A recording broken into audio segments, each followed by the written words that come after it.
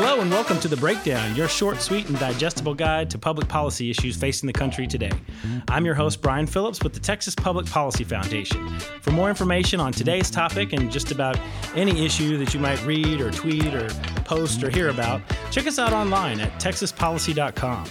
Today we're going to discuss government accountability. Specifically, what do you do? What do you do when your elected leaders defy the will of the people? Where do you turn when the politicians ignore the results of an election?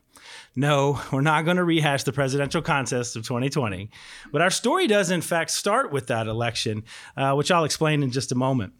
With me today to help break down this issue is Alex Fairley. Alex is an Amarillo businessman who was at the center of the controversy. I'll let him tell his side of the story in just a minute, but just to set the stage, Alex organized the campaign against allowing the city of Amarillo to borrow hundreds of millions of dollars that the taxpayers would eventually be on the hook for. And spoiler alert, he won. But that's actually just where the story gets interesting. So welcome, Alex, to The Breakdown. Thank you. Thanks for having me. So, most people are just familiar with Amarillo thanks to the famous George Strait song, Amarillo by Morning. But if, in fact, someone does drive all the way from San Antonio to Amarillo, what would you suggest that they go see and make sure that they don't miss if they're in Amarillo? Yeah, so I would say, first of all, they should go to Paladero Canyon. Mm-hmm. I think they say it's the country's second biggest canyon. And it's beautiful and big, and they probably should go to the Big Texan, which has the famous 72-ounce steak. If you eat it in an hour, you don't have to pay.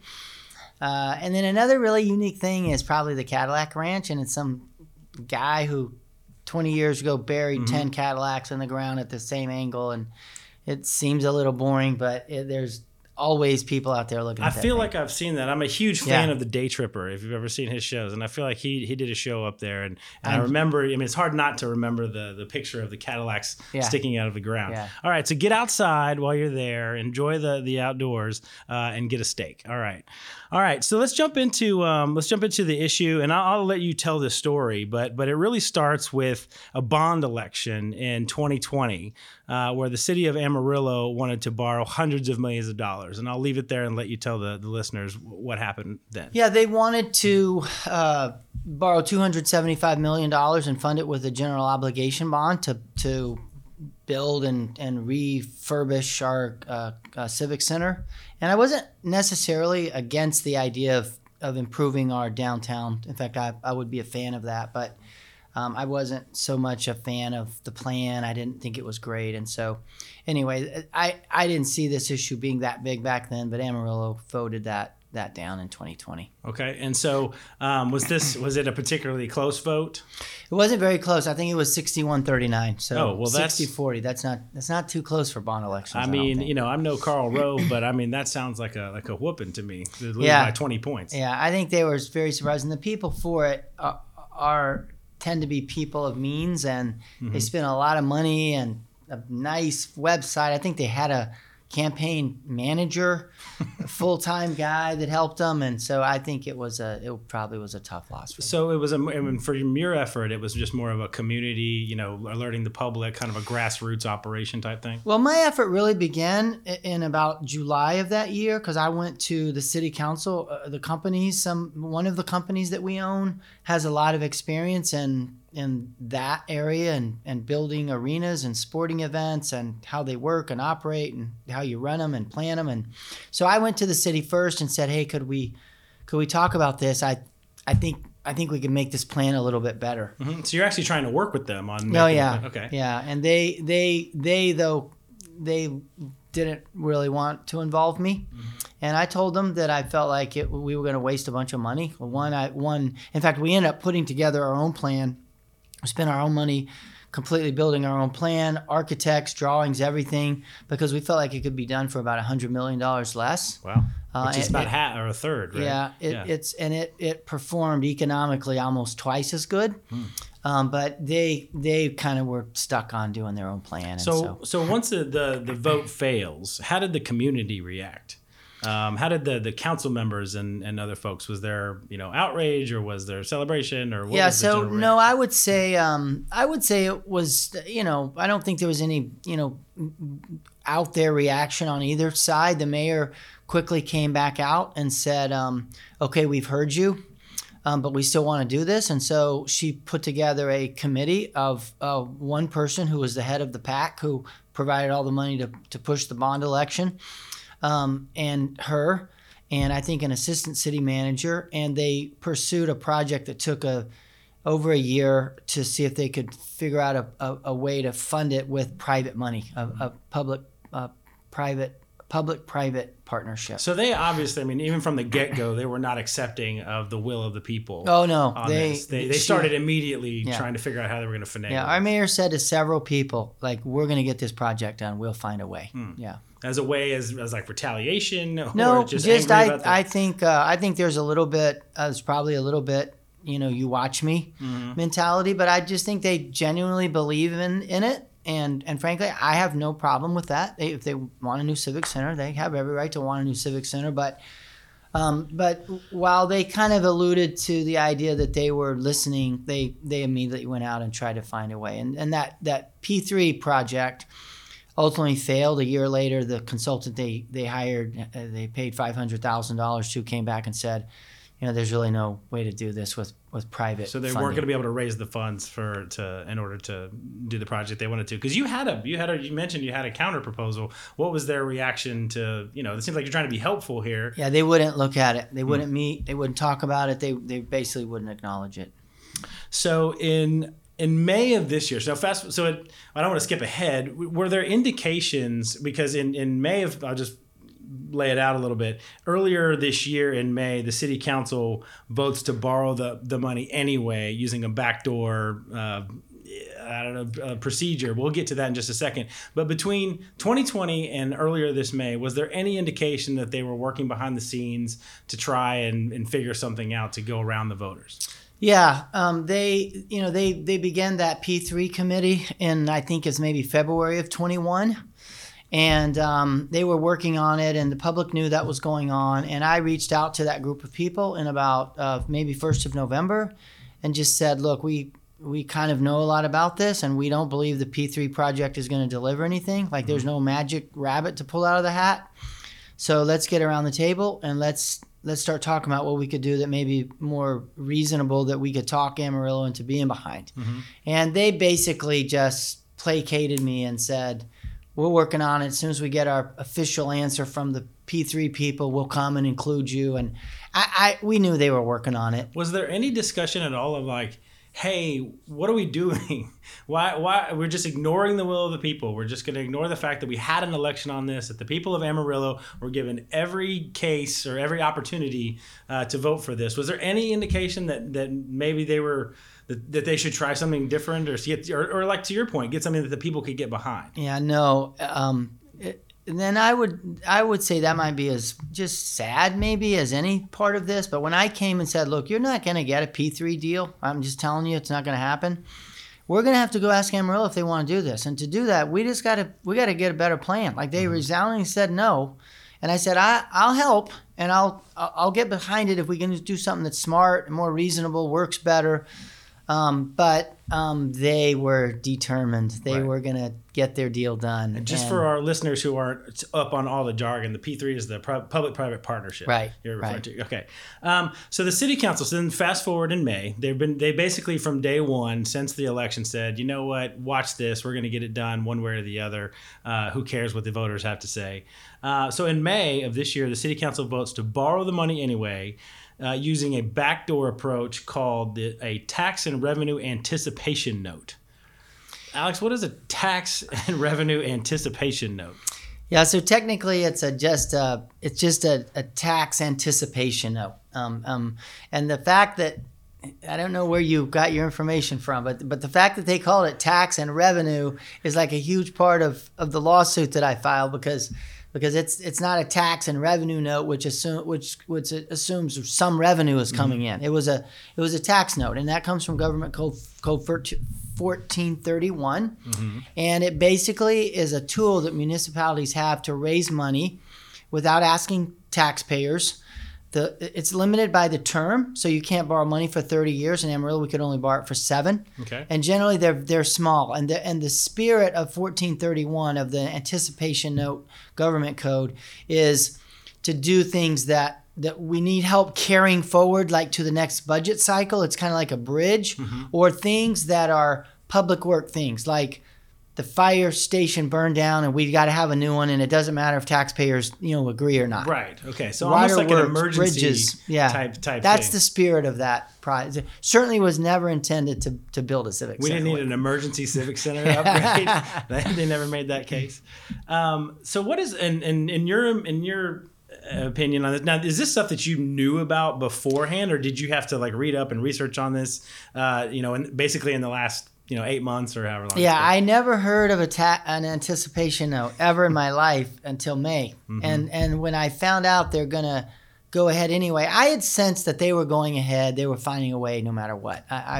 It's a small town and you can kind of figure out what's going on.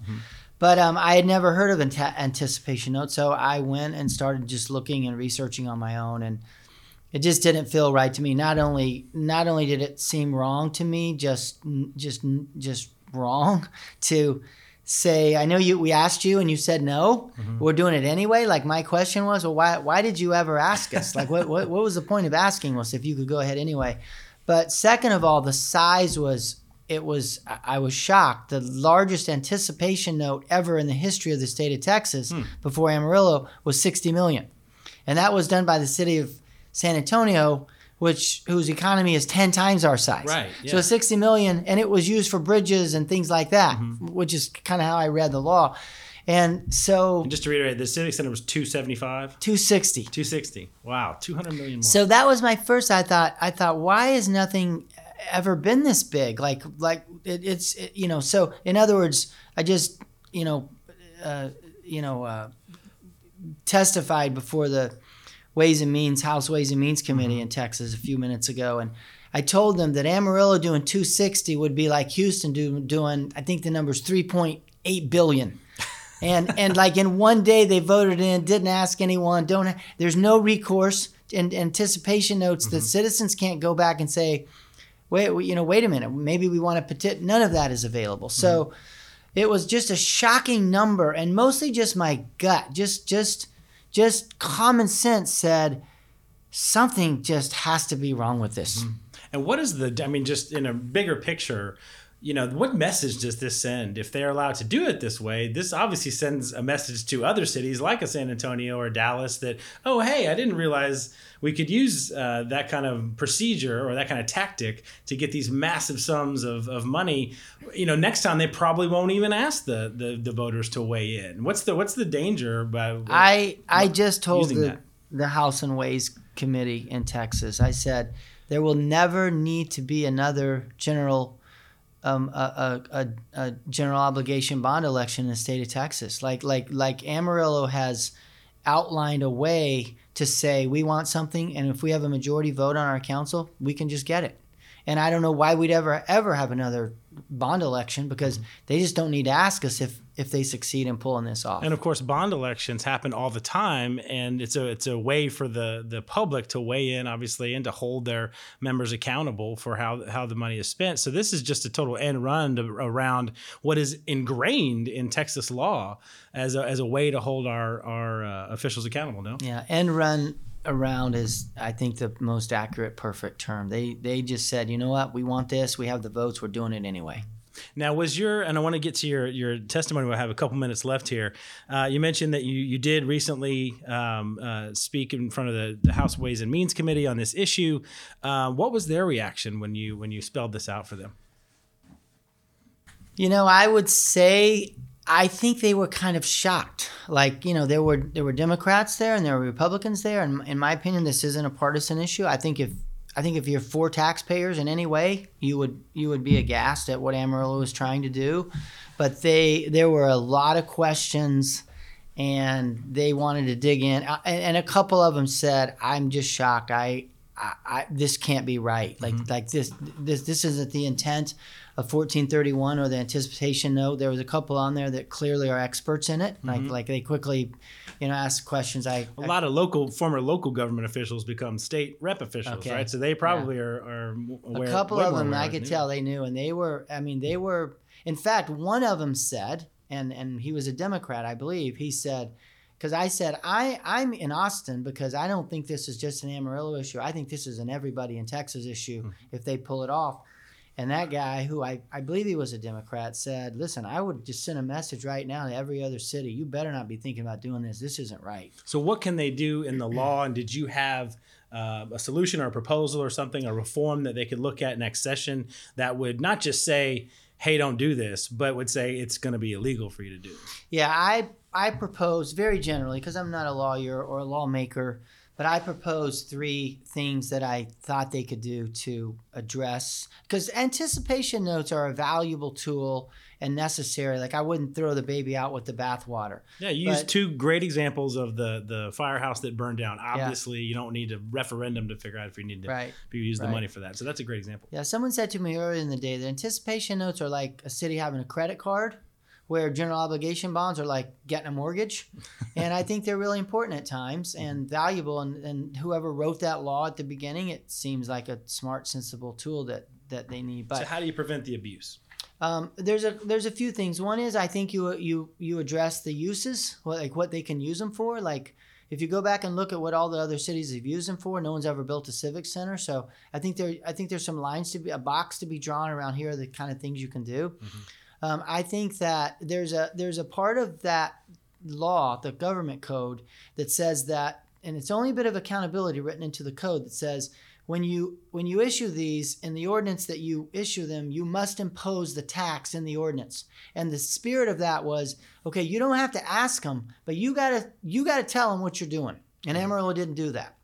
And nobody has ever litigated what those 3 words, must impose a tax. And we're litigating that, and we'll see what happens. But I've told him I think you need to be clear on that. Like you. And then the third thing that I suggested is the Senate did a revamping of these things in their last session, 3 years ago, 2019, and with certificates of obligation, they added a piece to that law that made cities notify taxpayers and gave taxpayers the right to draw up a petition of 5% of the voters. And if that happened, then it has to go and be voted on.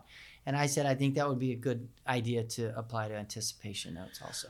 Well, Alex, thank you so much for stepping up. I mean, as you mentioned, you're not a politician. You're not a lawyer. I mean, this is not your day job to organize these things and fight and then come all the way to Austin to testify. But thank you for doing that, because as we've seen, when regular folks stand up and say this is an outrage or this can't stand, and then take the extra step of actually coming and meeting with legislators and sitting in front of them and explaining the problem and how that affects people, it has a tremendous impact. It is incredibly powerful. We hear it from members all the time, asking us, hey, if this is a real reform that you want to get done, go to my district, talk to the people there, and if this is a real issue for them, then I'll take a really close look at it. So you've done that today, and it's not something that's easy to do, and it's not something that everybody has the time to do. So thank you so much, and again, thank you for being on the podcast as well. Thank you. If I could just say real quick, I don't think this would be happening without the help of the TPPF. I didn't know the TPPF 6 months ago. I had never heard of them.